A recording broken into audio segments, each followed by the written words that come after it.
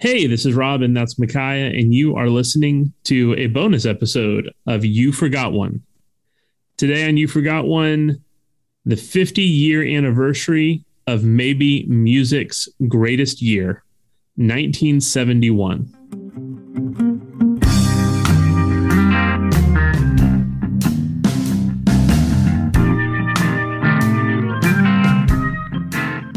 Micaiah, it has been called by many the greatest or most important year in the history of music. What do our listeners need to know about 1971?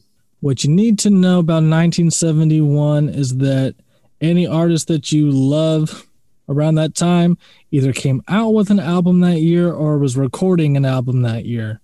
I mean, and it is everybody. Really. Sly and the Family Stone, Marvin Gaye, Stevie Wonder, Aretha Franklin, the Rolling Stones, it really never ends.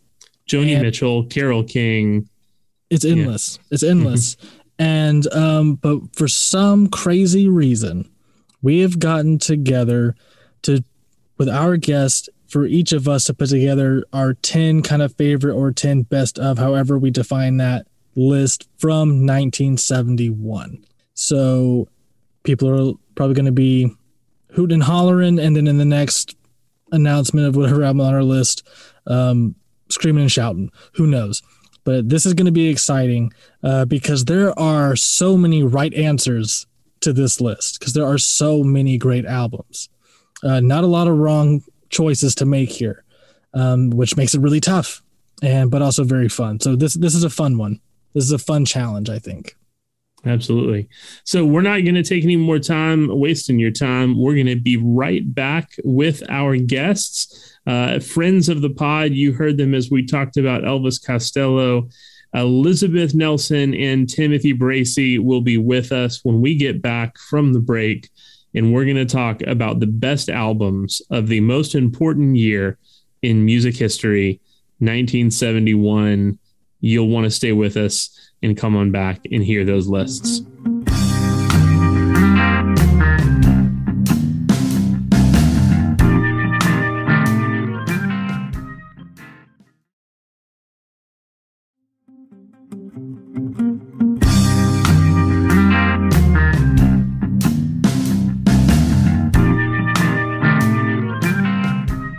Who better to have on to talk about 1971, a great year of music, than our friends Tim and Elizabeth, who believe, like Micaiah, like my co-host does, that when you're looking at the great albums of 1971, it's easy to put a whole lot of emphasis on Marvin Gaye's "What's Going On," but we thought we want to have some fellow fans of Sly and the Family Stone's "There's a Riot Going On" as the better album of that year.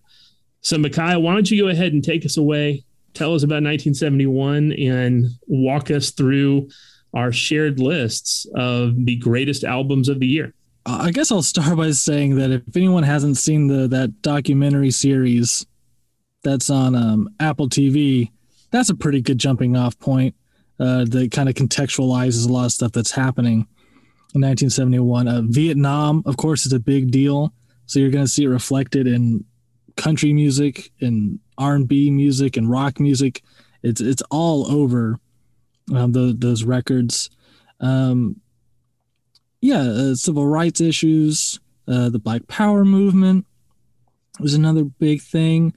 The Nixon administration in general, pretty analogous to the recent administration that we were dealing with since 2016. So, a pretty familiar sociopolitical climate, I think. So I think that's what makes a lot of these albums hold up also. They don't feel out of reach, even though they're 50 years old, And other than that, there's just like a lot of just purely great pop music, great rock music. Even the stuff that doesn't seem to comment on the time is just still exceptionally great music. And one reason we wanted Tim and Elizabeth on here is because they made this bold claim when we were talking about Elvis Costello that There's a Riot Going On is better. And you guys were putting we gave you, we wanted you to hear y'all's list about some of the best albums of all time. And you said things like Sticky Fingers, There's a Riot Going On. Yeah. And I think there's like one or two other ones. I was just like, these are all from 1971, like the better part of your list. And I know, Elizabeth, that you had also written about Tapestry recently. So when we couldn't have you guys for a slide, it just seemed like, well, why don't we just have them talk about 1971 as a whole? I mean, that seems pretty perfect. So what we've all done is we've all put together a top 10 list of the best albums of 1971.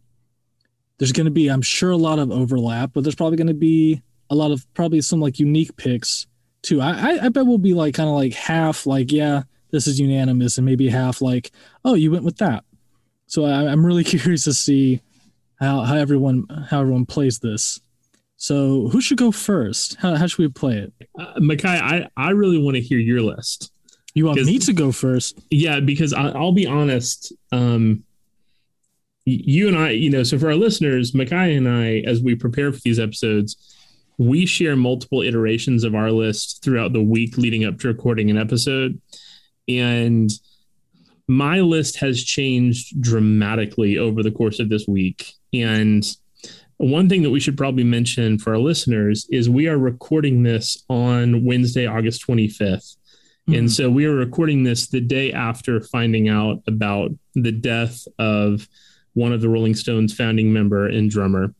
And because of that, I have been listening to the Rolling Stones nonstop for the last 24 hours, which is also leading to Sticky Fingers climbing up my list higher than it would have been otherwise. And so I want to lean into that, and, we'll go with the sentimentality of moving an album up the list because of the death of one of the band members. And I'm okay with that.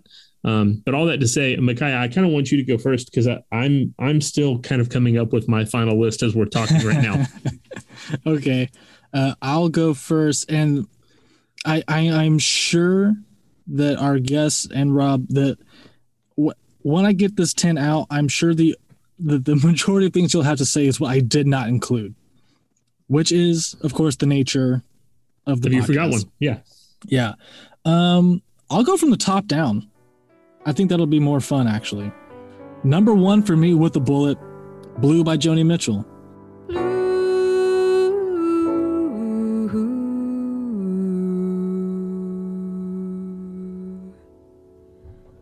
Songs are like tattoos, I've been to see before. Crown and anchor me, or let me sail away.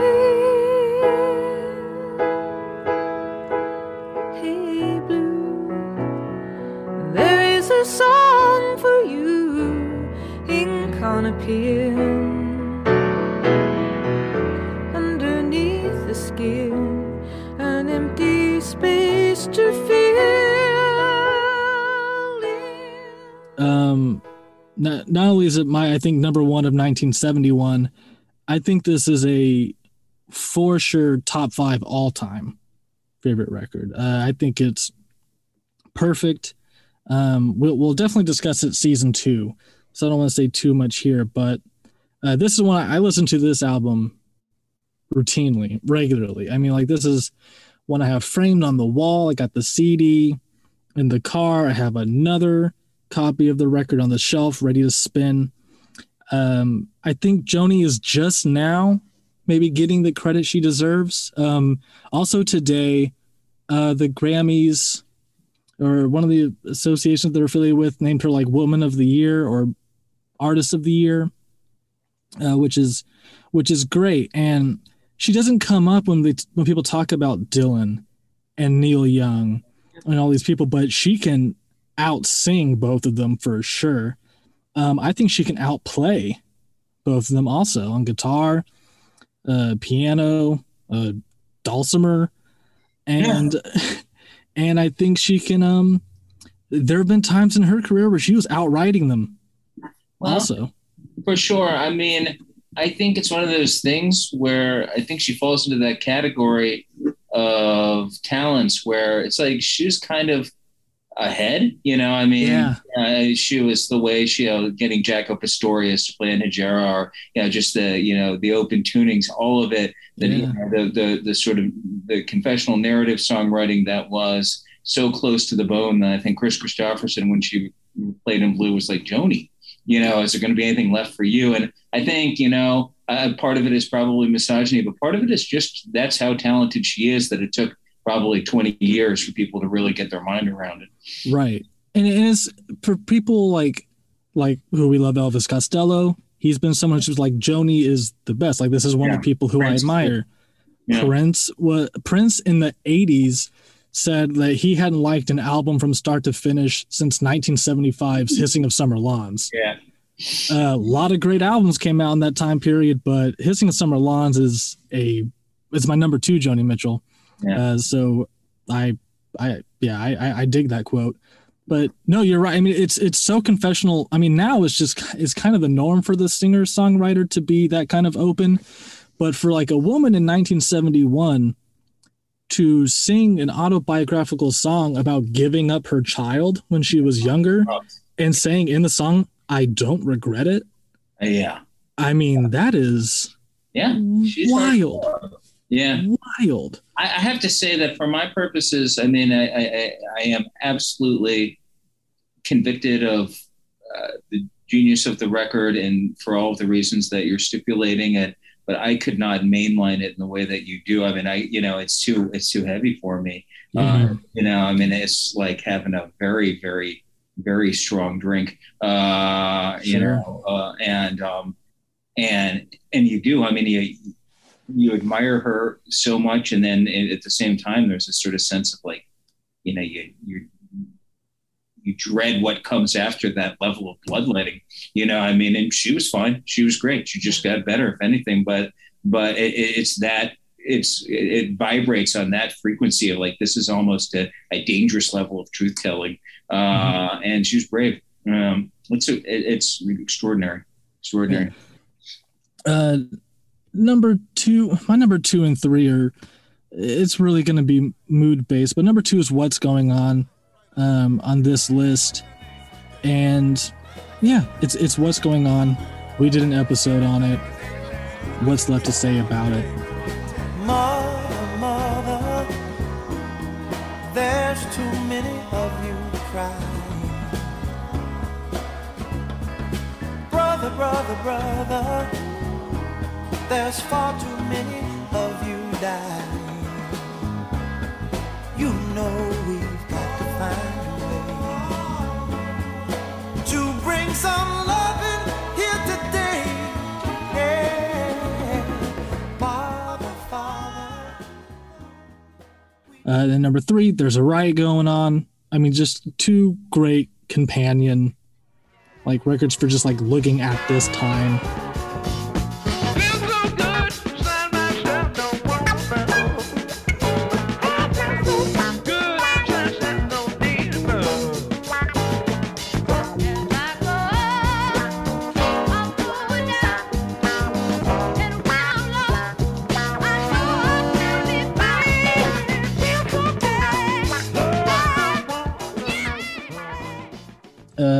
And then my number 4 is Electric Warrior by T-Rex. The best glam album of all time.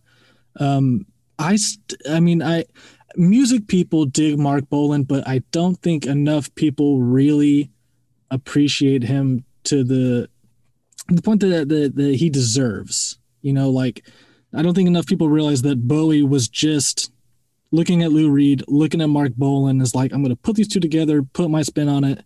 That's Ziggy Stardust, baby. Like, I don't, I think, so people love Lou Reed. Well, I mean, I'm in the States, so I guess people love him in America. I'm sure they love him everywhere. But yeah, I don't think Mark Bolan gets it. I don't know if it's because T-Rex was so popular among like maybe because his fan base was mostly young women and young girls, that maybe people don't take it as seriously. But I mean, that run, like Electric Warrior and The Slider are just two killer records. Yeah. Beneath the bebop moon, I wanna croon with you. Beneath the lamp sun, I got to be the one with you. Ooh, with you.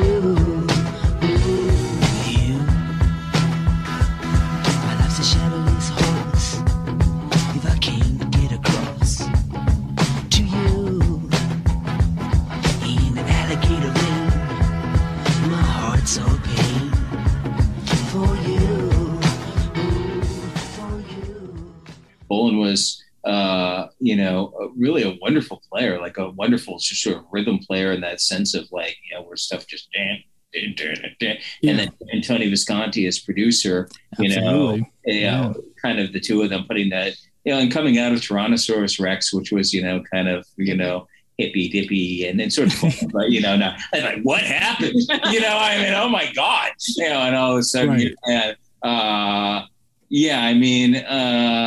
think you're probably right about Bolan reputationally in terms of he does not get the, credit for being a sweeping genius in the way that Bowie or Lou Reed do. But around here in these parts, he does. He just, we never travel from very, very far without a little Mark Bolan. So rightfully so. Yeah, he's the best. And then number 5, I mean, I guess this makes sense too. Just like another companion to that is Hunky Dory by Bowie. Every time I thought I got it made, it seemed the taste was not so sweet. So I turned myself to face me, but I've never caught a glimpse how the others must see the faker.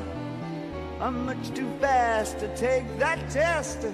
Changes. Turn and face the strain. Changes. Don't wanna be a richer man. Changes. Turn and face the strain. Changes. It's gonna have to be a different man. Time may change me, but I can't trace time. Yeah, it's Bowie. Come on, this is where Bowie finds himself, finds his audience, changes Life on Mars. Oh, you pretty thick. I mean, this is just start to finish great album that is clearly riffing on Mark Bolan, but also, has a wink and a nod to Andy Warhol and Bob Dylan. It's just kind of really showing all his cards. And yeah, I mean, I feel like I don't have to defend Bowie. I think we can let a Bowie pass. I don't think when I think Hunky Dory, there's a musical theater element, which I think, was kind of his background. And I don't know, as we would get through Elton John and we get through, so on and so forth, it would become a little bit more commonplace, or up into Andrew Lloyd Webber to integrate these things. But I'm not sure anyone had really done it quite like, maybe some of the music hall stuff that the Kinks and McCartney. But I mean, really, Hunky Dory is like, this is weird. Yeah. This is weird piano show tune music that is, I don't know, a big fan. We're big fans. My fiance said the funniest thing. We were listening to, she teaches dance. And so every now and then she has to do she teaches tap and she teaches jazz and musical theater. Wow. And she's always looking for songs. I was like, I've got one for you. And I played her something from Hunky Dory. She's like, who is this? Is this Pee Wee Herman? What is this? Like, she just thought it was just like so bizarre and so weird. It's like Pee Wee Herman. I just turned it off. I was like, you don't deserve this. But it makes me like that song even more. I can't remember what song. It's one of the more like jaunty piano ones that would make for like a good kind of soft shoe. 6. This is very just personal. I don't know that a lot of people would call this top 10 best of 1971, but Ram by Paul and Linda McCartney.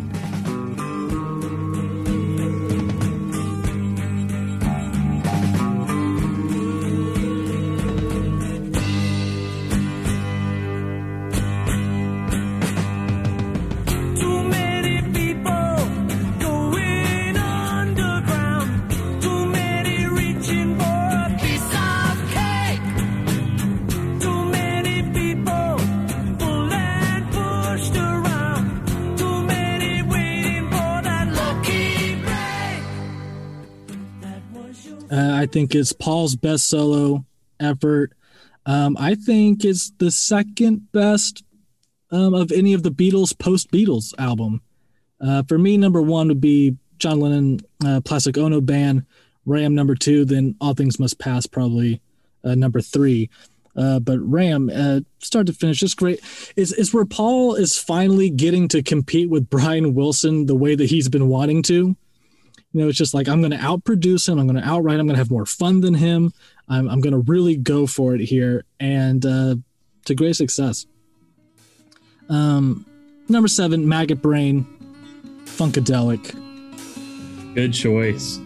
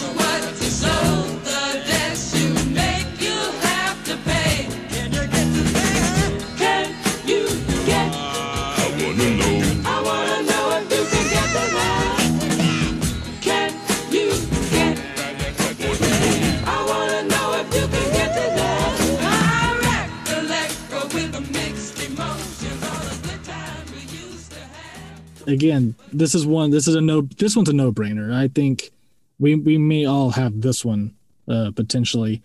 Number 8, one that might be specific to my list and probably should just be next to Ram. I'm realizing now as I say these out loud that a lot of these are companion picks.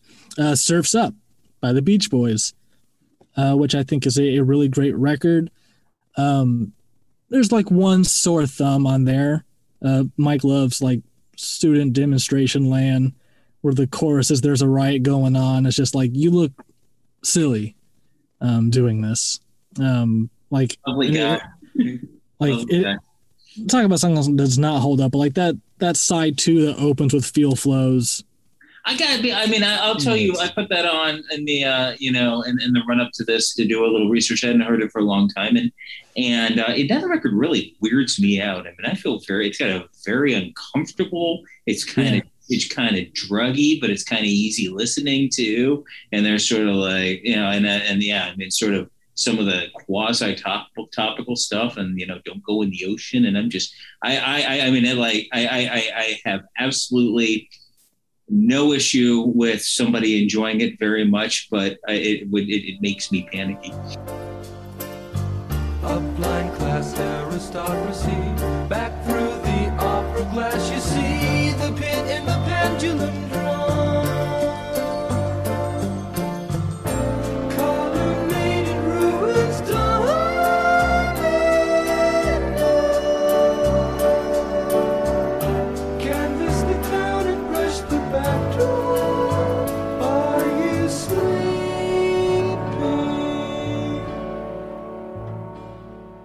It's very weird. I mean, you've built your entire career on Surfing USA and Surfer Girl, and your first track is "Don't Go Near the Water." And you get this cover that is dark. It's just like, what's happening? What is going on the cover? No, the whole thing. Yeah, whole thing. Panic attack for me. But yeah. But then you get a song like "Disney Girls." And you're just like, I don't know what this is doing here. But I'm here for, as someone who, lived in Orlando for so long and knew Disney Girls. Like, it's like, I don't think this means anything to anyone other than like people like where I'm from, like people who grow up going to Disney, working at Disney, still work at Disney. Yeah. Like there is a culture there. Yeah, for sure. It's an entire society.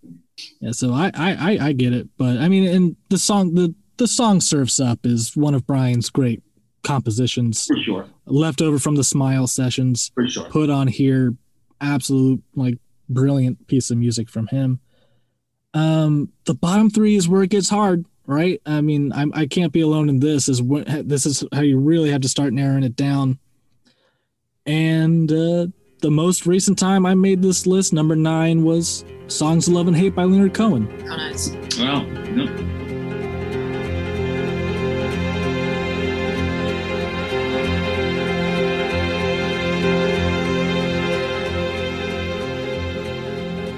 I stepped into an avalanche. It covered up my soul. When I am not this hunchback that you see, I sleep beneath the golden hill. You who wish to conquer pain, you must learn to serve me well. It came to me one of my music ruts where I was like, I'm not hearing anything that inspires me lately. I'm not hearing anything that excites me. And I was just kind of just like, okay, who's someone I haven't like really gotten into? And it was Leonard Cohen. I was like, yeah, I haven't, I know he's great. I know Hallelujah. I know Suzanne, or, you know, so just like, I need to really go all in. And I put that album, and Avalanche came on. I was like, this is what I've been needing. Like, this is fantastic. Yeah. And then it didn't ease up. Like the whole time I'm like, yes, I went out, I listened to it streaming, admittedly, went to the record store. I was at work listening to it on my computer at work, left, went to the record store, bought it. I was just like, this is it. So love that record. And then number 10, this is what we'll have to do. Well, I'll have to give our top 10, and then we'll have to say the hardest one it was to leave off. I think that might be the most fun way to do this potentially. All right, so looking at it now, all right, I'm gonna go for it. Number 10, maybe should have been closer to like Ram and Surf's Up for my little companion, you know, albums. But Nelson Schmilson by Harry Nelson. Just a great record, start to finish. I bought it because I saw the album cover. I was like, this is neat. And I thought I was just doing like a blind purchase. I was like, you know what? This is a really cool cover. I'm going to take it home and just see what's on here. And I was like, oh, I know this song. I know this song.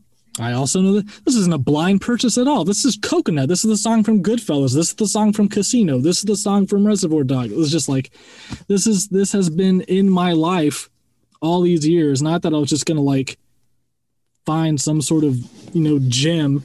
It turns out I just stumbled upon this like beloved album with just a long list of hit songs. And then you start looking at it and you're like, yeah, okay, I see why someone like John Lennon would say Harry Nelson's my favorite songwriter. Brother bought a coconut, he bought it for the time. His sister had another one, she paid it for the lime.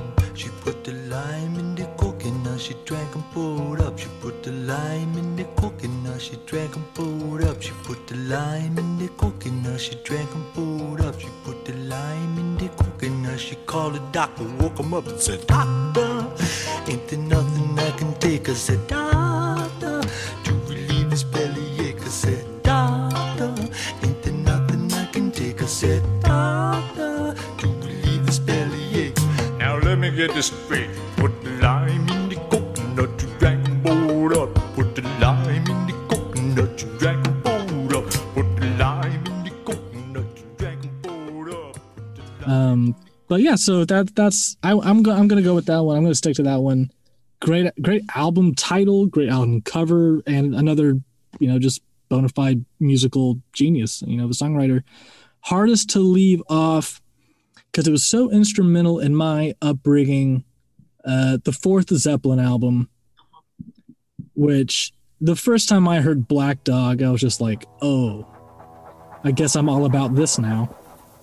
Hey, mama said the way you move gonna make you sweat, gonna make you groove.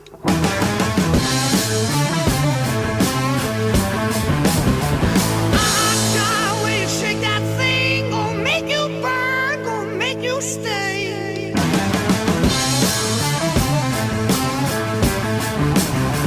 Hey, baby, when you walk that way, watch honey drip, can't keep away. And all the songs are using like Almost Famous, which looking at this list, it's hard to see because I'm younger than everybody here. All right, I'm 30. So I'm looking at this list. River by Joni Mitchell is in Almost Famous. Bowie's in Almost Famous, but it's Waiting for My Man, a live version of it. Feel Flows from Surf's Up is in that movie as well. And there were like a couple of Zeppelin songs from the fourth album in particular. They're on Almost Famous. So I think I've come through a lot of these albums through movies, which admittedly is my first love anyway. I was taking movies seriously before I was taking music seriously. So I guess that's how that happened. But that's today, right now, that is my 10 and the hardest one it was for me to leave off for 1971. It's interesting to me that you have Nelson Schmilson as your 10th album and then referenced after that your love for movies, because I feel like my difficulty in getting into Nelson Schmilson is the sheer number of ways in which I feel like all of those songs have been used in so many movies that I've seen. And so it almost like, because I it's a very similar thing. I know that album from the movies that it's in rather than knowing that album as a piece unto itself. I feel like it's hard for me to conceptualize that album as a whole rather than like, oh, it's this from that movie or this from that. Like it ends up sounding almost more like a movie soundtrack to me more than it does like a piece of art unto itself. Yeah, I mean, that's fair. Maybe not fair for the record, but I think that's a fair way of like looking at an album. I mean, for all of us, for those of us who, weren't there in 1971 to be listening to it. Yeah, we weren't Cameron Crowe, so we don't have that experience. Right. Let me ask this. So here's a real question. Here's a real question for husband and wife. And again, you remain the only husband and wife couple that we've had on our podcast so far, but we really like it because, me being married and Makai being engaged, we both understand that the tension that can sometimes exist between a couple's differing music tastes, like there has to be enough overlaps that you get along really well. You also play in a band together, so there also has to be huge overlap there. But there still has to be some unique musical taste to that. So that being said, did you each do your own list or do you have a shared list? We did a shared list. Yeah, we did a shared list, but we sort of separately compiled candidates and then we talked through them in the committee fashion, which is native to Washington, D.C. people. And and then we negotiated. There was some filibustering, but eventually we were able to come up with a completed piece of legislation. But yeah, one thing that I think we do a lot is bringing one another around to things that we might not otherwise. I feel like I've learned more about great bands I didn't know about or great artists from Elizabeth than anybody else. And some of that, requires some prompting. And some of it requires like, no, seriously, listen, when I'm just going to be like, yeah, I'm going to put on whatever I always listen to. And she's like, no. And so it's fun. That makes it fun, Well, then if I can be so bold, let's hear it. I'd love to hear the list. And then I'd love to hear if you'd be so willing to share, maybe share with us some of those places where you had to have, committee meetings and hold hearings and, maybe see if there was some PAC money to help influence a decision from the outside. Or the lobbying influence. Yeah. So our number one is, I believe this is correct. There's a Ride Going On. Oh yeah. Number one with a bullet. That was not a difficult one to decide on. No.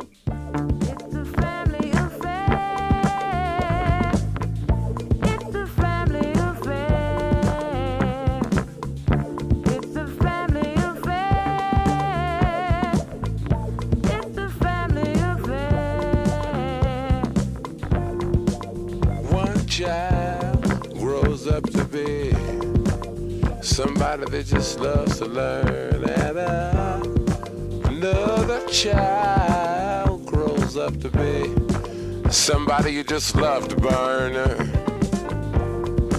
Mom loves the both of them. You see, it's in the blood. Both kids are good and bomb.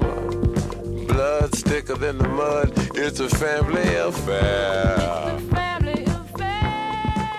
It's a family affair. To me, I mean, it's a very unbelievably beautiful album, and the sort of record that could only be made under the particular circumstances in which it was, which was that poor, I think Sly's mind was kind of fraying, and he was, recording and re-recording things. I think they did it in the Stones mobile truck, but that so much so, that the tape's beginning to kind of run together, and it's starting to degrade a little bit, and it fits in thematically with the sense of this kind of degrading of this 60s dream, and the realization that for, a guy who had been,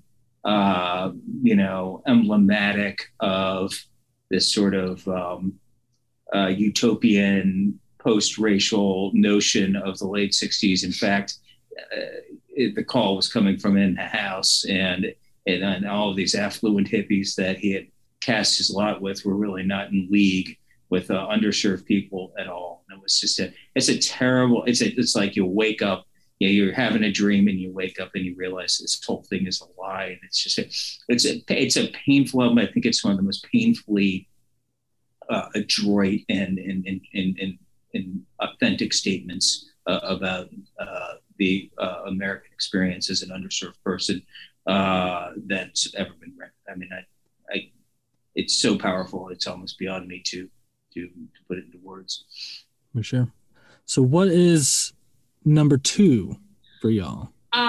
So this is, I think, the first place where Micaiah, you and us diverge, but Rob, we might share this one in common, and it might be a sentimental favorite, but who cares? Sticky Fingers. Mm-hmm. Childhood living is easy to do. The things you wanted, I bought them for you.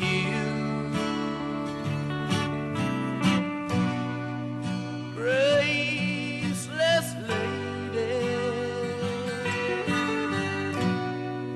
you know who I am. You know I can't let you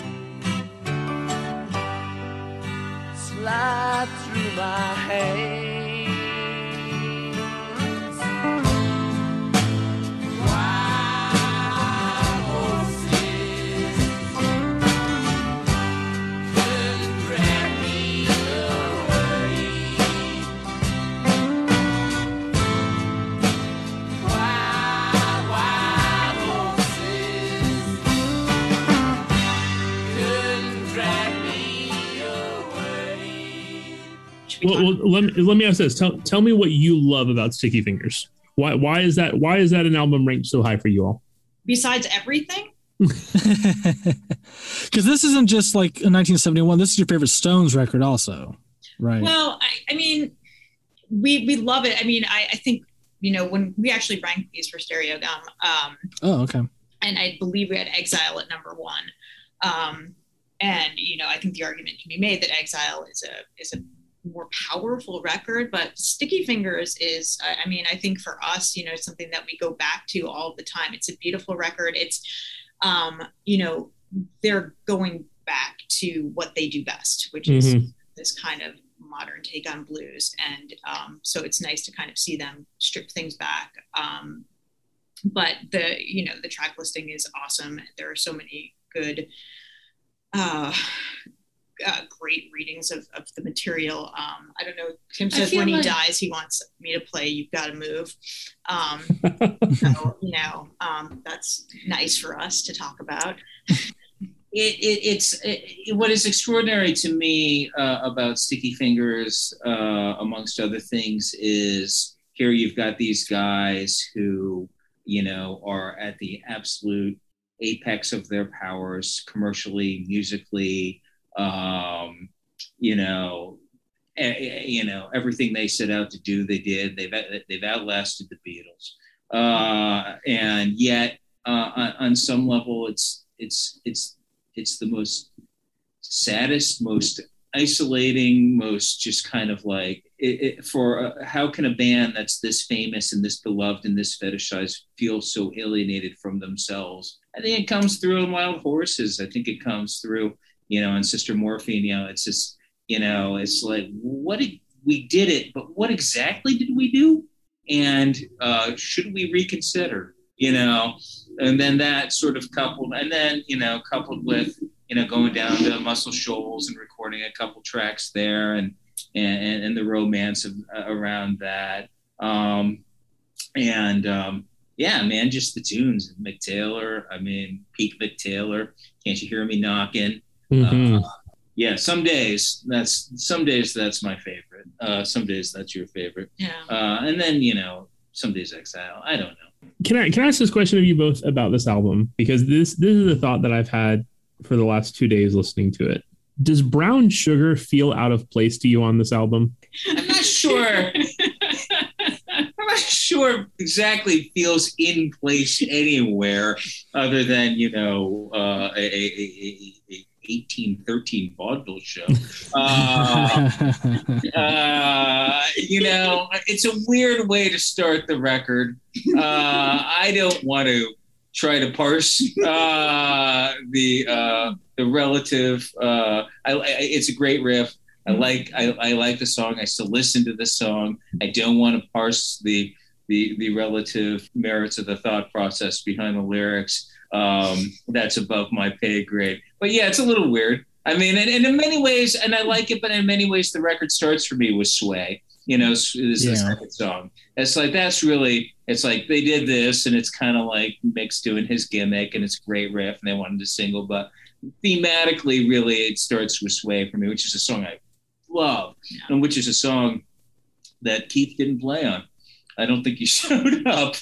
So that's Mick on guitar, Mick on rhythm, and Mick Jagger on rhythm, and Mick Taylor on lead.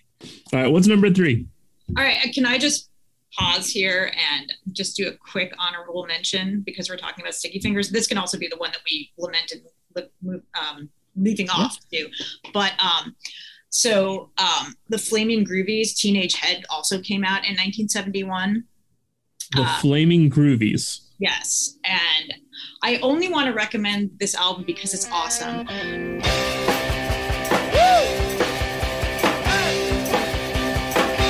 Have you seen my bed on the avenue? She drives me crazy with a funny thing she do. I seen her with the milkman driving down the street. What you do with my baby milkman? Send her home to me. Hold on, hold on, hold on, hold on, hold on, hold on. Also because they're basically doing kind of the exact same thing that the Stones did on Sticky Fingers, and Mick Jagger heard this record and said, well, frankly, I think that they did what we were trying to do much better. So the Flaming Groovies are this band from San Francisco. They were at that time basically fronted by Cyril Jordan and Roy Loney. They were the principal songwriters. And they were like having none of the psychedelic hippie San Francisco bullshit that was accustomed, to the late 60s, early 70s of the scene. And they were stripping it back, doing kind of, more rockabilly, more blues rock, more just kind of this modern take on blues. And they have a couple of records that came out before this album called Teenage Head. But it's just this, it's like the Stonesiest thing that the Stones couldn't have done. The title track could be one of your Chuck Berry songs. And it's just very cool. And, but anyway, I just wanted to recommend it because it's evidently, according to Mick Jagger, better than Sticky Fingers. And I love it. It's a lot of fun. It's just like Creedence, but horny. And like on speed. So I just wanted to say that's a nice companion piece to Sticky Fingers. Sticky Fingers is probably a more powerful record, but Teenage Head's a lot of fun. If you look at the cover, you're just like, okay, I know what I'm getting myself into. They just look like really scary guys. Creedence, but horny on speed. I love that you said that because my process was to listen to at least 50 albums to get ready for this, and that wasn't even one of them. Okay, so number 3, Tapestry. I feel the earth move under my feet. I feel the sky tumbling down. I feel my heart start to trembling whenever you're around. Oh, baby, when I see your face, mellow as the month of May. Oh, darling, I can't stand it when you look at me that way. I feel the earth move. I've got to give props to my girl Carole King. I think she's brilliant. I think she's a genius. I think, she was actually recording this record in the same studio as Joni Mitchell at the same time she was recording Blue. So, I mean, they were colleagues and friends, and Joni sings on the record. In terms of, Joni's just being sort of a raw, open vein of brilliant songwriting, by the way. And this is not to dismiss Joni because all of these are number one in my heart. I think, Carole King, first of all, had a career before Tapestry. That was, she was this incredible songwriter. She was working with Gary Goffin. And producing just hit after hit after hit after hit. And when that fell apart, she went into the studio and produced this album of, just solid bangers. There's not a dull moment on the record for my lights. I love it. I can't recommend it enough. I think it gets overlooked sometimes because it's a little bit like equated with easy listening and the smooth sounds of the 70s. But I disagree. Fundamentally with that premise that it's not smooth, it is tough, and she strips back a lot of her more poppy songs that she had with Gary Goffin. She does a great reading of Will You Love Me Tomorrow, that is not necessarily the iconic version, but it's beautiful. And I just love the record, and so I'm putting it at 3. That was probably not where we agreed at what should be at 3, but I won that one. The album was a long time coming. I mean, she was one of the great songwriters of the 60s, working in the Brill Building, right? Just constantly turning out songs. Yeah. It really was just like a songwriting factory. Oh God, yeah. And she was told back then that she was too unattractive to be a singer, so she was a songwriter. And then then she after her divorce, she I guess revisits some old songs and writes some new ones, and you get these just the best compositions. I mean, any song that's on Tapestry is probably my favorite version of that song. Yeah, sure. Exists. Yeah. Even though it's not in my top 10, I mean, like it's just undeniable. Well, and I think it's just that. I mean, she was very much a working class, Brooklyn girl, a daughter of first generation immigrants who, so when she writes, you make me feel like a natural woman for Aretha. I think there's a lot of shared experience there. I think there's a lot of shared hardship. I think there's a reason why Aretha connected that material so profoundly. And when Carole King sings it herself on Tapestry, it's beautiful in a different way, but it's absolutely beautiful and feels absolutely authentic. I think that, she's just an absolutely incredible American story. It was a long time coming when she recorded Tapestry, but I think she was all of about 26, 27, because she started when she was 14 or whatever, you know, I mean, and made her way through the industry. Yes, I might have put it a tick lower, but I am, it wasn't like, like a full blown art. Here's a fun fact. When I first started collecting records, Rob gave me a stack of things that he had duplicates of, and Tapestry was one of them. Nice. Yeah, so that's a little treat. Are you sure you're comfortable having less than 2? I'm a big fan of, like, there's maybe a dozen records that if I'm ever, at like a record shop and I find like a used copy of something for less than $10, even if I have a copy of it, like if I find a copy of one of those records for less than $10, I buy it with just like the assumption of like, there's someone I can give this to. Like there's someone else who needs this in my life. I have a rule that, like, if I see Neil Young's On the Beach, I'm gonna buy it. Like there are just some, just like, if I like, it's either gonna go on the wall, it's gonna be reserved for a gift. If it's better than the one I have on the shelf, we'll swap them. They're just so much, like, if I see it, it's coming home with me. Yeah. I think that's wise. Yeah, I think ours is Rockpile Seconds of Pleasure. Oh, we have a lot of Rockpile Seconds. Saved a lot of copies. Like, why would you put this away? Like, take it home. It's like a Philistine. $4. No, well, yeah, for sure. I think we can all agree that this is an ethic worth pursuing. All right, number 4. Number 4, yeah. Number 4, Hunky Dory. Yeah. Great album. It's a god-awful small affair to the girl with the mousy hair, but her mommy is yelling no, and her daddy has told her to go. But her friend is nowhere to be seen. Now she walks through her sunken dream to the seat with the clearest view, and she's hooked to the silver screen. But the film is a sad thing for she's lived it 10 times or more.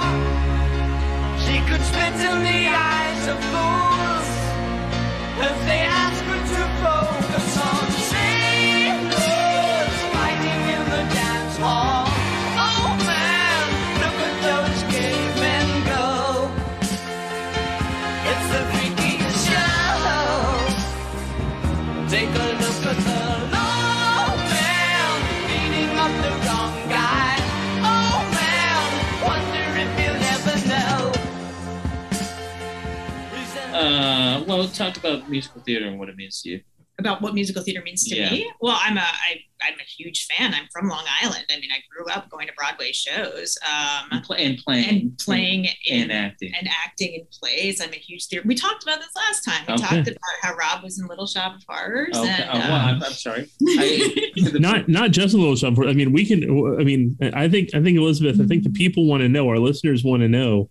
Like, let's hear it. They want to hear the deep dive into your history of musical theater. We want the credits. It's been a long time since people have been able to go, and actually have a playbill in their hand, and they want to be able to see, like, all right, what were Elizabeth's credits? The Music Man, The Sound of Music, Carousel, Pippin. I played in the pit orchestra of a production of Godspell. Cool. Let's see what else. West Side Story. I played in the pit orchestra. I can't remember. Like I went to theater camp, and so there was like Gypsy, and I mean, way too young, by the way. But productions of Gypsy and Little Shop of Horrors and I can't even remember everything. I think they're convinced. Yeah, no, I mean, I have the bona fides. I've seen Cats more than once. Like, that's not something anybody does. No. And so I just think of, just to revisit the previous conversation. I mean, there's something so subversive about Bowie sneaking this material in there, like, I'm a handsome, if tall and thin rock star, and here's a little Jacques Brel, or just, it's like, it's so, and I agree with you. He is riffing off Bolan. He is riffing off Lou Reed, but there's a third element to it as well. That's just like, why? What? Nobody is, like, and there's some weird shit in there, like Bellway Brothers, like fantastic song. Yeah, I mean, and at the end of the record, you're just kind of like, man, what just happened? So number 6. Okay, number 6. Wait, are we at 5? 5. 5. Okay. Oh my goodness. Yeah, I threw in Teenage Head, but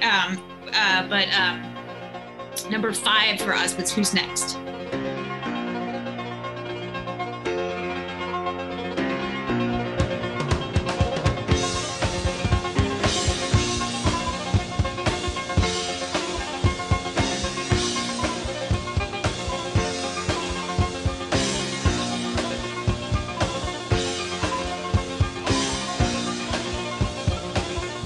Out here in the fields, I found for my meals. I get my back into my living.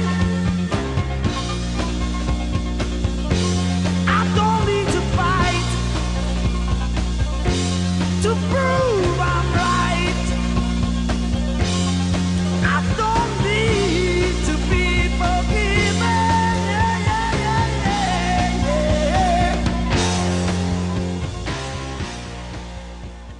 And I think Tim loves Who's Next. And I love Who's Next. That was sort of, one of Townsend's, concept ideas that turned into this incredible rock record. And it's not, I don't know my favorite Who record, but I think it's one of their best. It's one of their most exciting in terms of beginnings and endings and everything. I mean, if in fact the maxim holds that there's beginnings and there's endings and the rest is filler, like that's a great example of doing a great beginning and a great ending. So it starts with Bob Morale and as Market pulled again? Yeah. Yeah. It's quite extraordinary. I love Townsend. I don't think of Townsend as being a particularly really sophisticated political thinker, which isn't to say I think he is a horrible political thinker. I mean, but I mean, in its weird way, I think Won't Get Fooled Again and Who's Next are mirroring some of the cynicism of There's a Riot Going On, mirroring some of the cynicism of some of the other records we'll talk about coming up about, kind of like The Bloom is Off the Rose on the hippie movement. This has been a lot of, a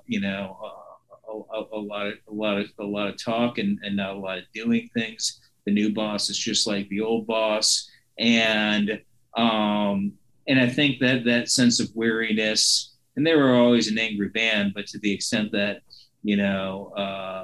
Tommy, was this landmark of, theoretical utopian messianism, Who's Next is to retreat into like, nah, so bullshit. What about number 6?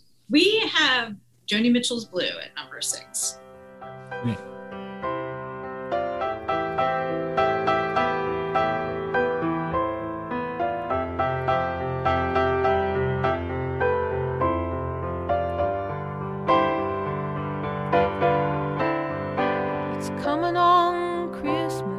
Cutting down trees, they're putting up reindeer and singing songs of joy and peace. Oh, I wish I had a river I could skate away on.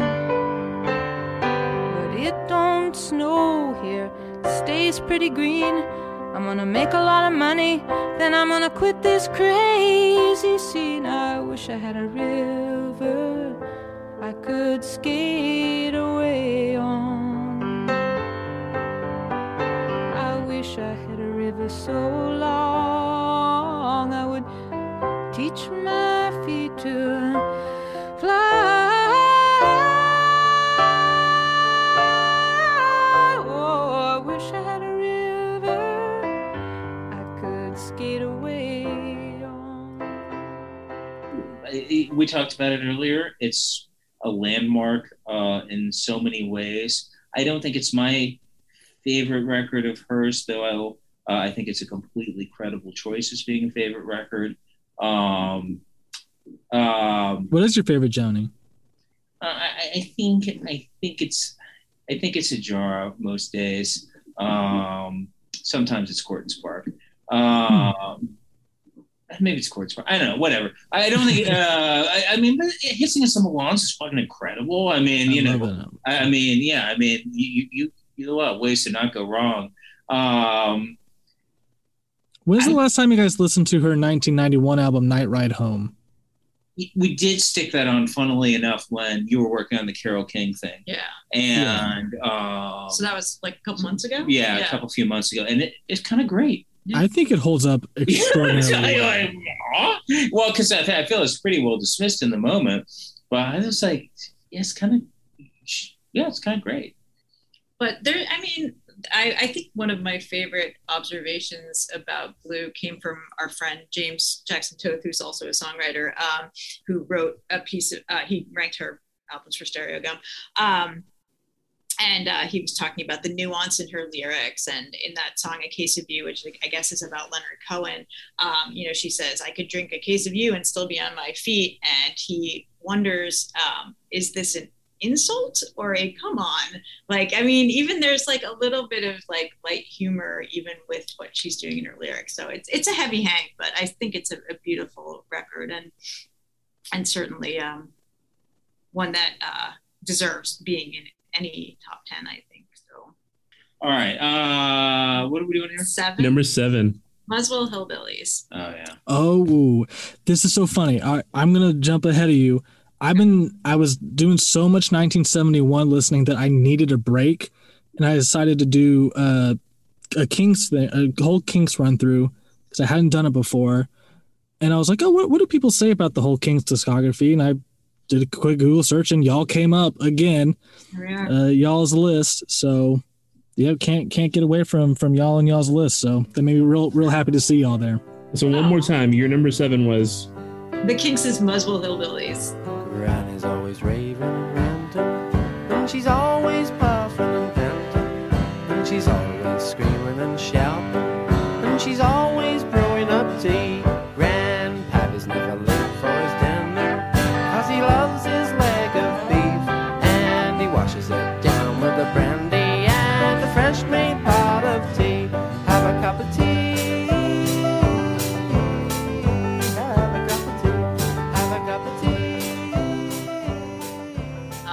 Which is a record that we love. I think it was quite high on our list. Maybe it was top 5. Top 5 for sure. Wasn't 1. It's you know, this is an incredibly exciting record to me. This is where Ray Davis, you know, embraces both his love, his deep, profound love of sort of American country and Western music, and his absolutely abiding paranoia about everything else in the world. And so what you get is, you know, it is, you know, is songs, great, wonderful, mostly acoustic based songs that sound a little bit like the band, but they're all about like, what's this government official doing at my door? And like, you know, you know, they're, you know, I'm not going to go to the protest with some trigger happy police there, and you know, acute schizophrenia blues. I'm a 20th century man, but I don't want to die one. I mean, he is just so it's a traditional music from a man out of time and place, and it's very funny, you know.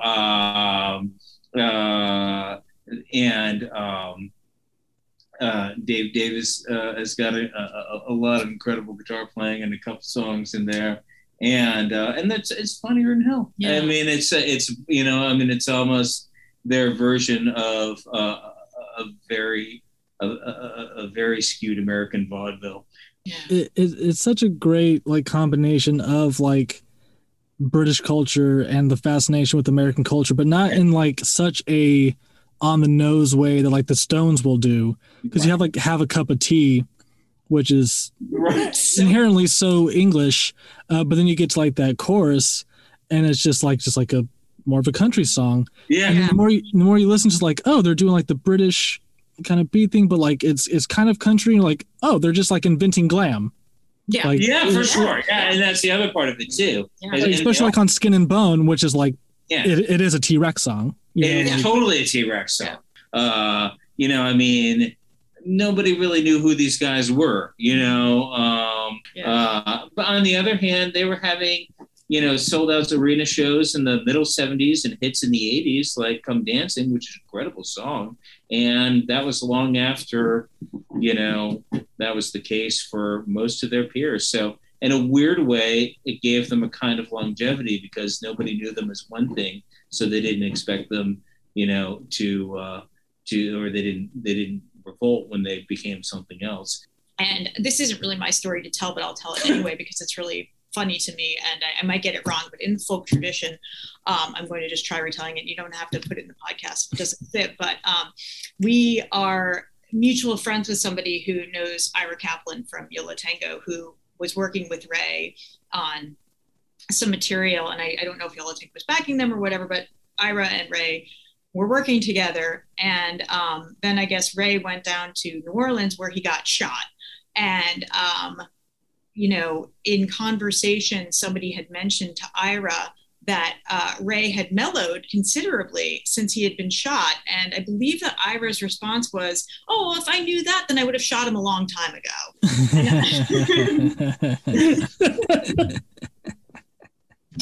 So that's just one man's opinion. I'm not even sure I got that completely correct. No, it's perfect the way you said it. Don't change a beat. But no, I agree, and I think they're a band that benefits from listening back now and being like, oh, that's where Bowie got that. Yeah. Oh, that's where everyone from 1970s punk got that. Yeah, that's where Blur got that. I mean, Park Life is a Kinks album. Yeah. Modern Life is Rubbish it's a Kinks album, the 90s. You know what I mean? So they definitely have that benefit. Big Alex Chilton, big star. So much of what they were doing on Alex's side for sure. Not so much Chris Bell probably, but certainly from Alex Chilton's side, it's like, oh, they influenced like so much of like what like the alternative music is going to be. They were kind of alternative to the Beatles in some regard. I think that's probably the way to look at it. Yeah. That was kind of For number 8, we have Zeppelin 4. Yeah. Great album.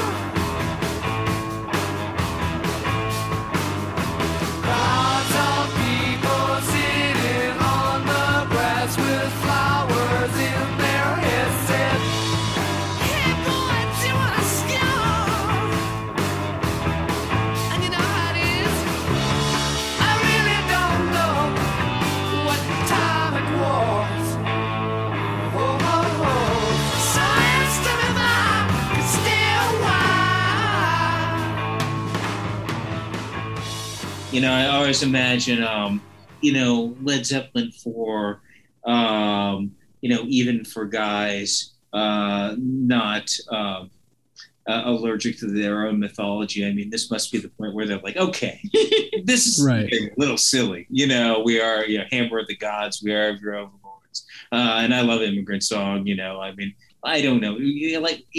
What precisely is Stairway to Heaven? It is the worst song on the album,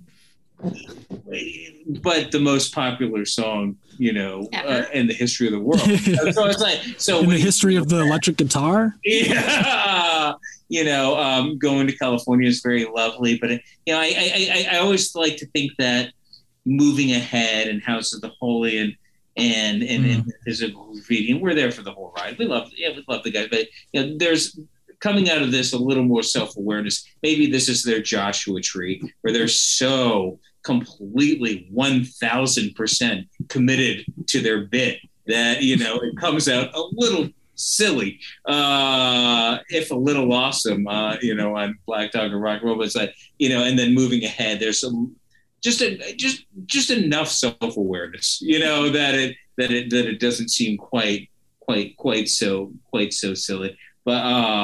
But I mean, it's like what you saying was like Mount Rushmore, it's ridiculous, particularly that it's there and it will never go away. So you may as well put it at number 8.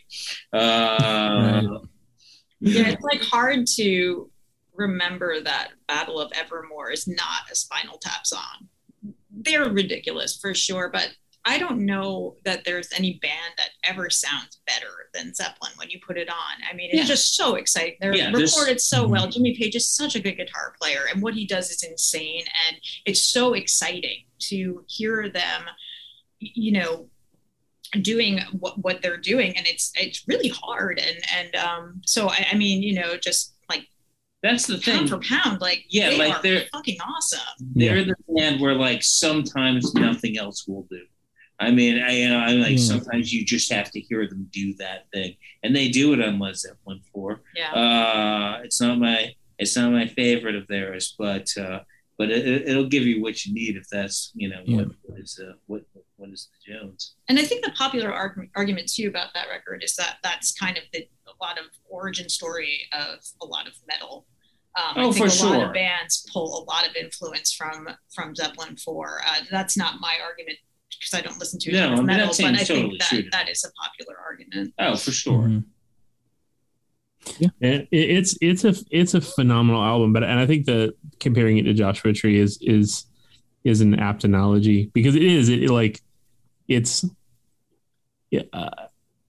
you hope self-awareness comes out from the other side of it, but it is an album they make where it is they mean all of it.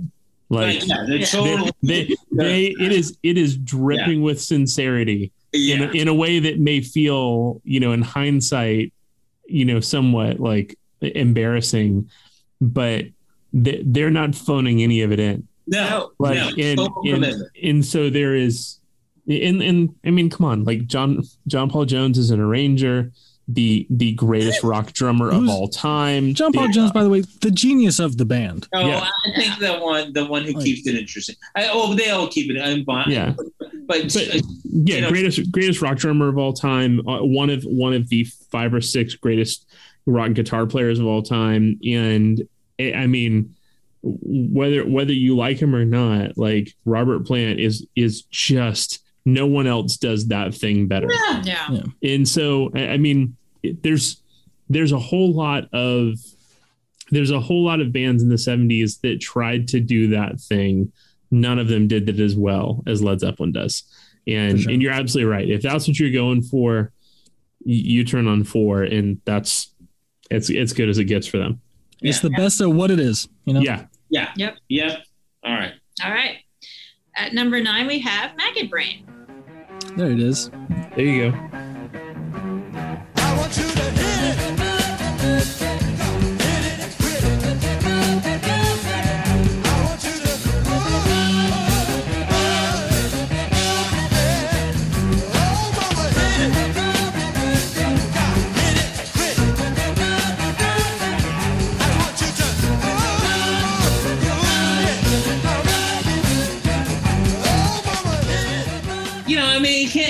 You can't beat Maggot Brain. It's fucking incredible. Eddie Hazel. I mean, and I'm just talking about the title track, but then, I mean, can you get to that? I mean, it's like, I mean, George Clinton's, I guess he's the most, maybe in many ways, the most overlooked major genius of the era. I think that, in terms of the project of welding, amongst many other things, the project of welding psychedelic music and soul, which was, everybody from, Jimi Hendrix to Duane Allman. I mean, it's like nobody did it better, and nobody did it better than this. And I mean, Maggot Brain is just a monster record, and of course it's weird, and you're kind of in sci-fi P-funk world, but it's just like, but the tunes are unstoppable, and it's,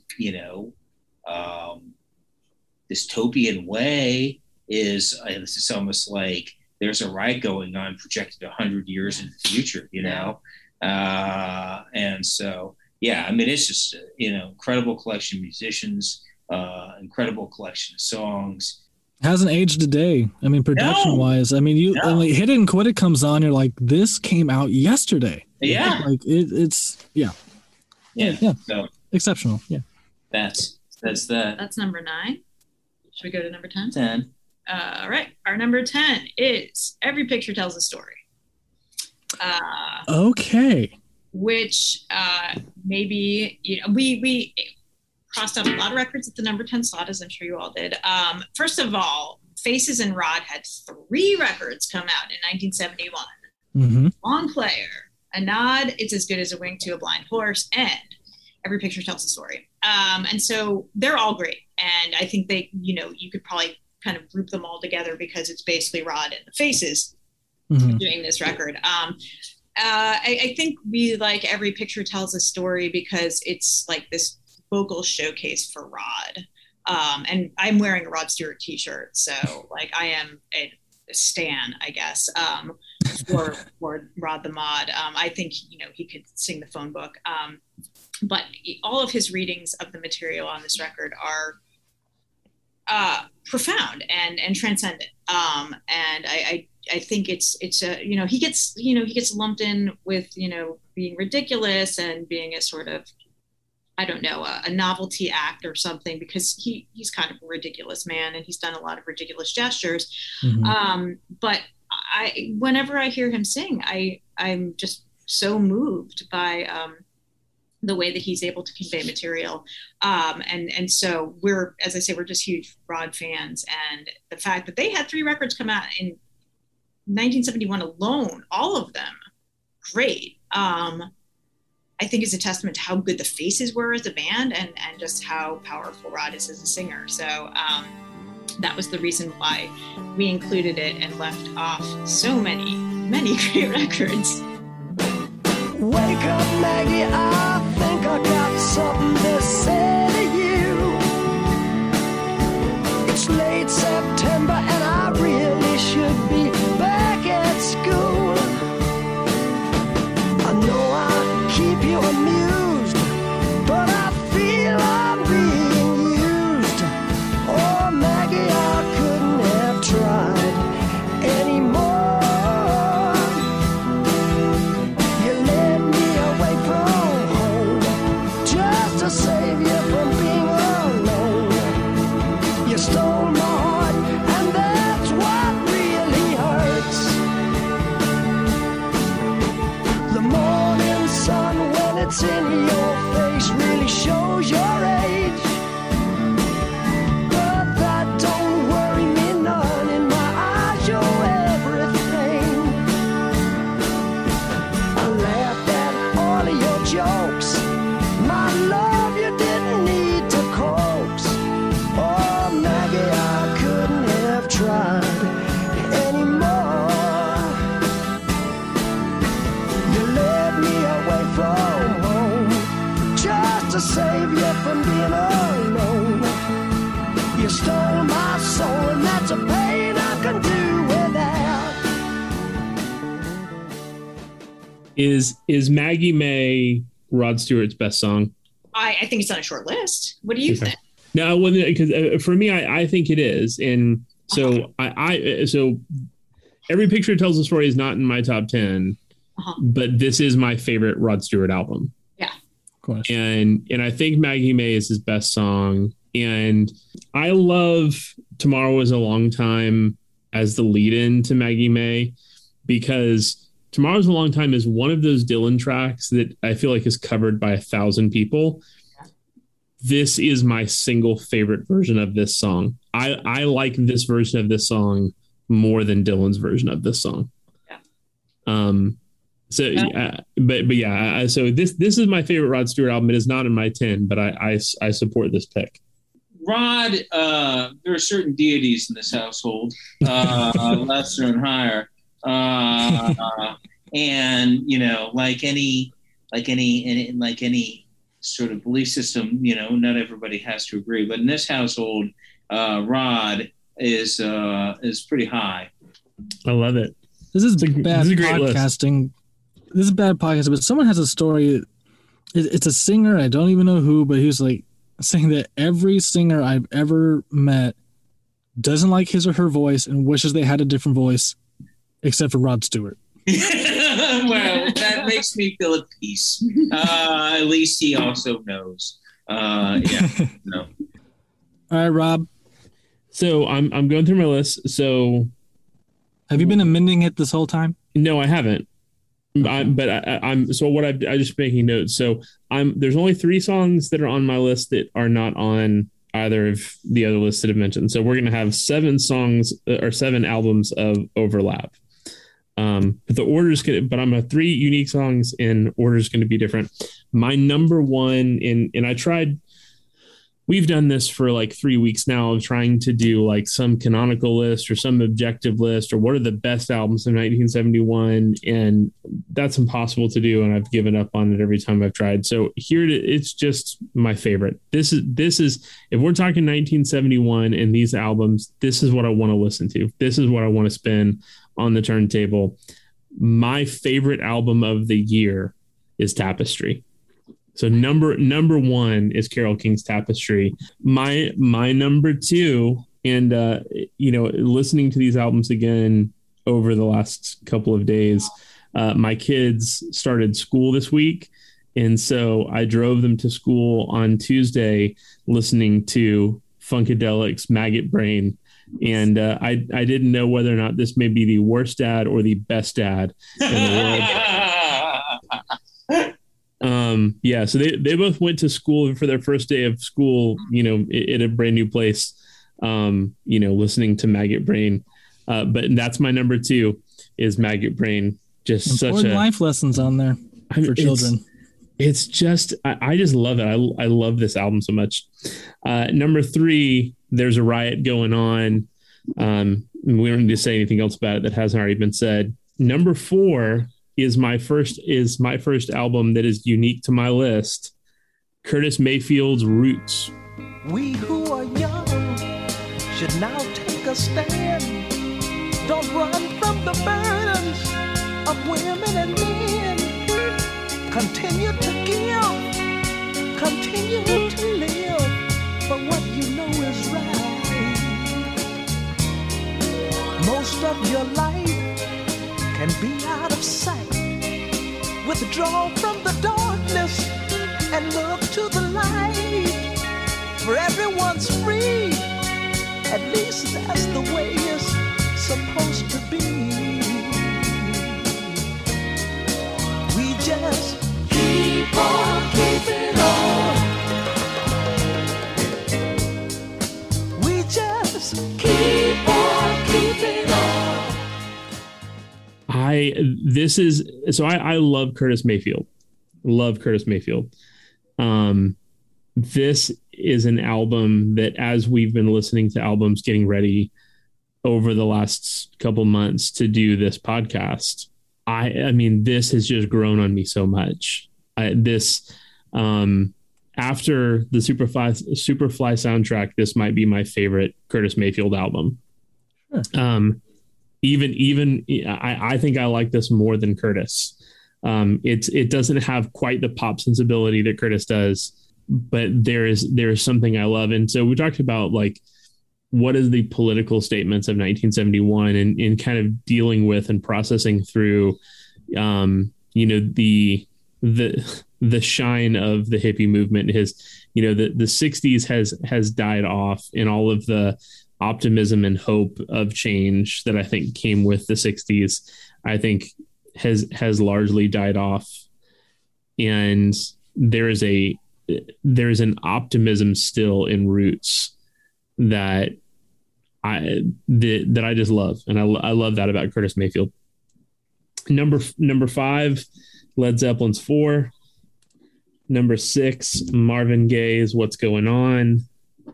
Number 7, and this came up from being outside of my top 10 and into my top 10, is Sticky Fingers by the Rolling Stones. Number 8, Paul McCartney's Ram, which is another album that just in the last year has kind of climbed up my list. And yeah, I think I'm with you, Makai. I think that this is my favorite of the post Beatles records. Number 9 and 10 are both unique to my list. Number 9, Aretha Franklin live at the Fillmore West. Ladies and gentlemen, I would like to say before we leave that you have been much more than I could have ever expected. I'd like to leave you saying, reach out and touch somebody's hand. Make this a better world, yeah, if you can. We love you. Reach out and touch somebody's hand. Why don't you make it a better world, if you can? Turn around and touch your brother, touch your sister. Reach out and touch, extend your hand, somebody's hand. Make this a better world, if you can. Reach out and touch somebody's hand. Need I say more than that? I think this was the first Aretha Franklin album that I bought on vinyl. And I got this in college I think got it incredibly cheap. And it just because it was like, oh, hey, here's an Aretha Franklin album I can get cheap that has all these songs I recognize. Aretha Franklin is a phenomenal singer. And I think that you can look at I've never loved a man that I love the way that I love you. Like there are these huge Aretha Franklin albums, but I think Aretha Franklin gets forgotten about as a live artist. And in a year where a lot of people will point to the Allman Brothers live at the Fillmore East as like the kind of seminal live album of that year, for me, I think Aretha Franklin at the Fillmore West is the better live album of that year. And I think it really highlights what a phenomenal performer she is. I think she's a gifted studio musician, and most of the songs that we think about when we think about Aretha Franklin, we're thinking about, these studio performances. She is a powerful live artist. And I think Aretha live at the Fillmore West just demonstrates that. I'm relatively sure I didn't know that even was a title. So I'm incredibly grateful for you for bringing that up. Yeah. That sounds like the thing I want to turn on as soon as we're done. We get done. Yeah. Yeah. There's a great moment at the end of the record, a reprise with Ray Charles. Mm-hmm. That's just this great document of R&B and soul music that just exists on this record that people don't really talk about. As far as great Aretha Franklin albums go. But it's not familiar to me, and I'm flabbergasted. I'm excited. Yeah. So Aretha Franklin live at the Fillmore West is my number 9. My number 10, Brighter Later by Nick Drake. Wow. I could have been a sailor, could have been a cook, a real life lover, could have been a book. I could have been a signpost, could have been a clock, as simple as a kettle, steady as a rock. I could be here and now, I would be, I should be, but how?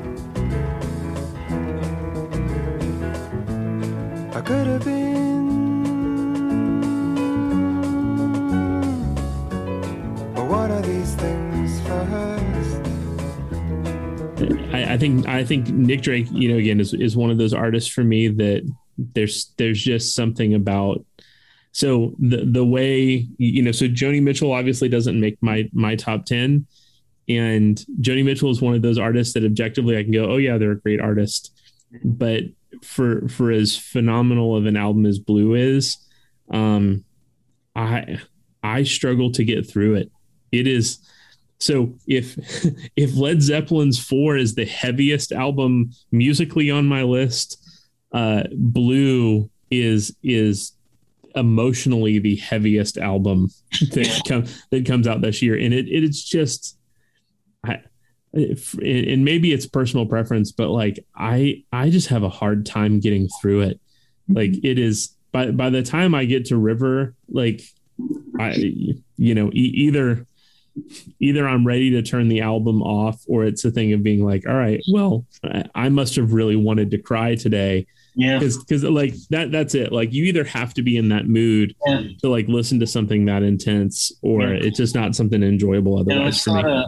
It's not an experience where you sort of dip a toe in the water and blue and say, all right, I'm gonna move on now to Weezer or whatever. I mean, it's like, once you're in, you're like, hey, I'm gonna be here all day. But yeah, so for me, Brighter Later by Nick Drake, I think you get one of these things first.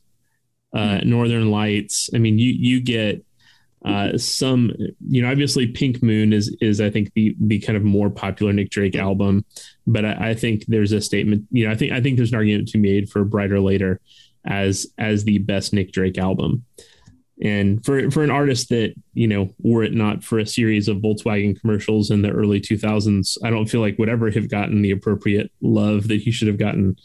I love this album. And then for me, if there was one that I struggled to leave off, Hunky Dory was the one that I struggled with leaving off the list.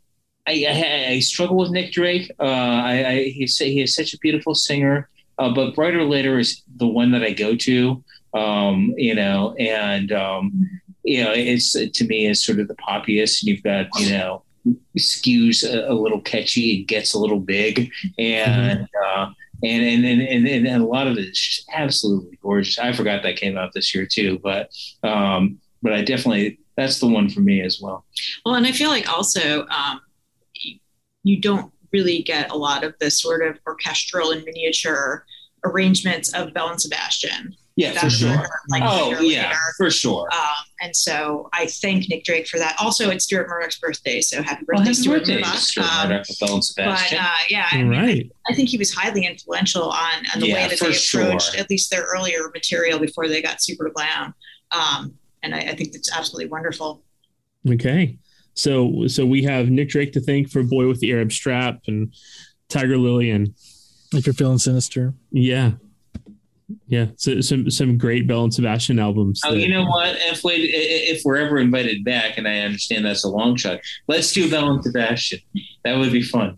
Well, we could absolutely do. So there's I don't know about Micaiah, but we've already started putting our list together for our second season to start lining up guests, and so we'll definitely reach out to you all about some albums that we have coming up in the next season. I don't know that we're going to have Belle and Sebastian on this next season, but If You're Feeling Sinister is definitely a legitimate contender, I think, for our third season. Nice. Very cool. Nice. So where do we land? So are we prepared to say that there's a Riot going on or Maggot Brain? Which of these two will we say is, if we had to say, is a like definitive album of 1971? I think we all rank There's a Riot Going On above Maggot Brain, so I think we're pretty unanimous that that's kind of the seminal record of the time. I'm prepared to advance it. Yeah, I'm comfortable saying that. Yeah, it may not line up with kind of all the other canonical lists of this year, but I think if we're looking for the definitive album of 1971, I think we'd be hard pressed to find a better one than There's a Riot Going On. Well, Tim and Elizabeth, you are officially friends of the pod now. Yay. Having gone on twice. So for our listeners, you've heard Tim and Elizabeth before, but Elizabeth is a gifted and well-published writer, and Tim writes with her occasionally.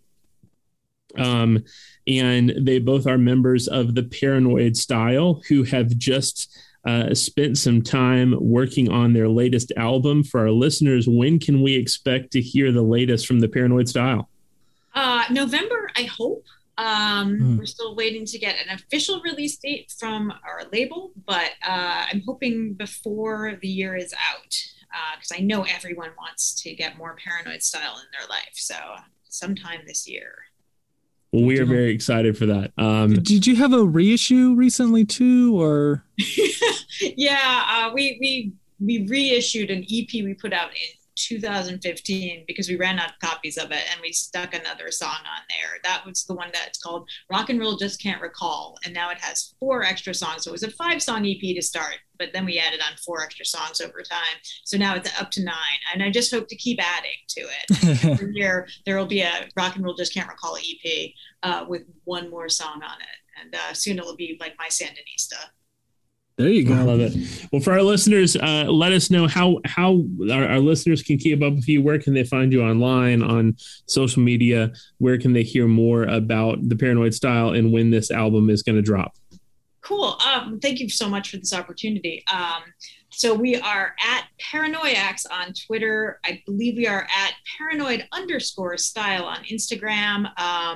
Something on Facebook, but who cares because Facebook sucks. And then check out, we're on Bandcamp. We're on the Bar None Records Bandcamp page. And then we're also on the Bar None Records website. That's bar-none.com. And I think that's pretty much the whole gamut, you know. I don't think we're on TikTok or Snapchat. So okay, so not yet. Not yet. Elizabeth and Tim, thank you all so much for doing this. It's always a treat to have you on, and we will look forward to, I'm sure, talking to you again at some point next season about another album that we will all dive in deep together, I'm sure. We had a blast, and can't wait for the next season. And so thank you guys. It was and really, Rob, really fun. We'll look you up and we'll let's do a thing.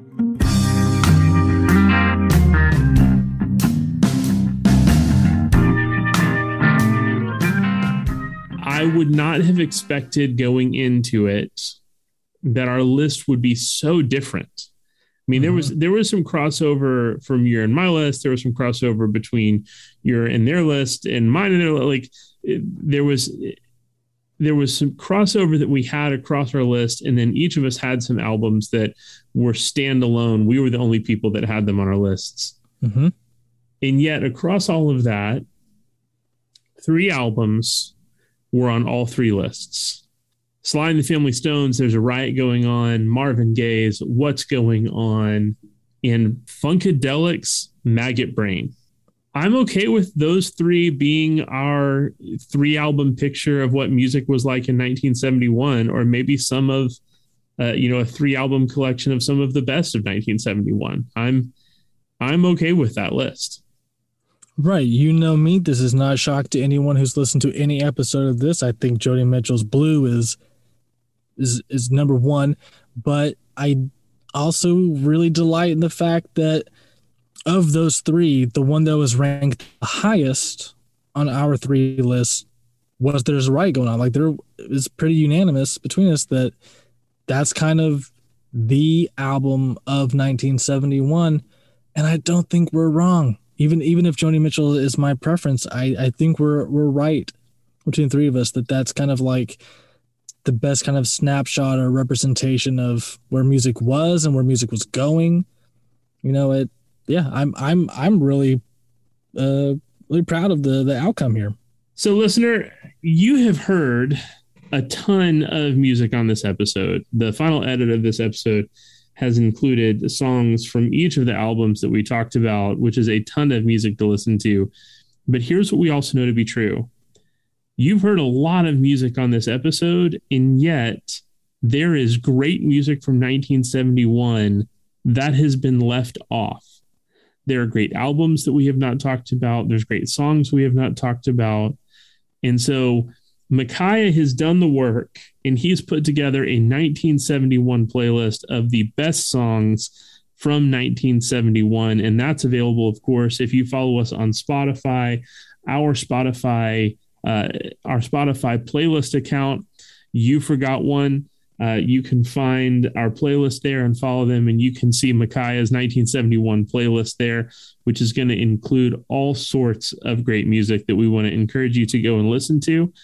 Micaiah, we've got something very exciting coming up next week. We're not taking a 2-week break for this episode. We will be back next week with something really exciting. Tell our listeners what they have to look forward to next week.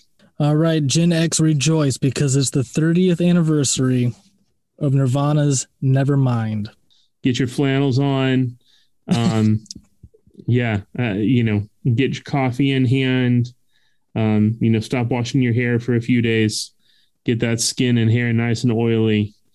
Get out your old, pawn shop Fender guitars. And it's time for every musician to start playing Smells Like Teen Spirit as we celebrate the 30th anniversary of Nirvana's Nevermind. So we will see you back next week. Again, our thanks to our guests today, Elizabeth Nelson and Tim Bracy. What a treat. Great to have friends of the pod on. And we will see you back next week as we talk about Nirvana's Nevermind.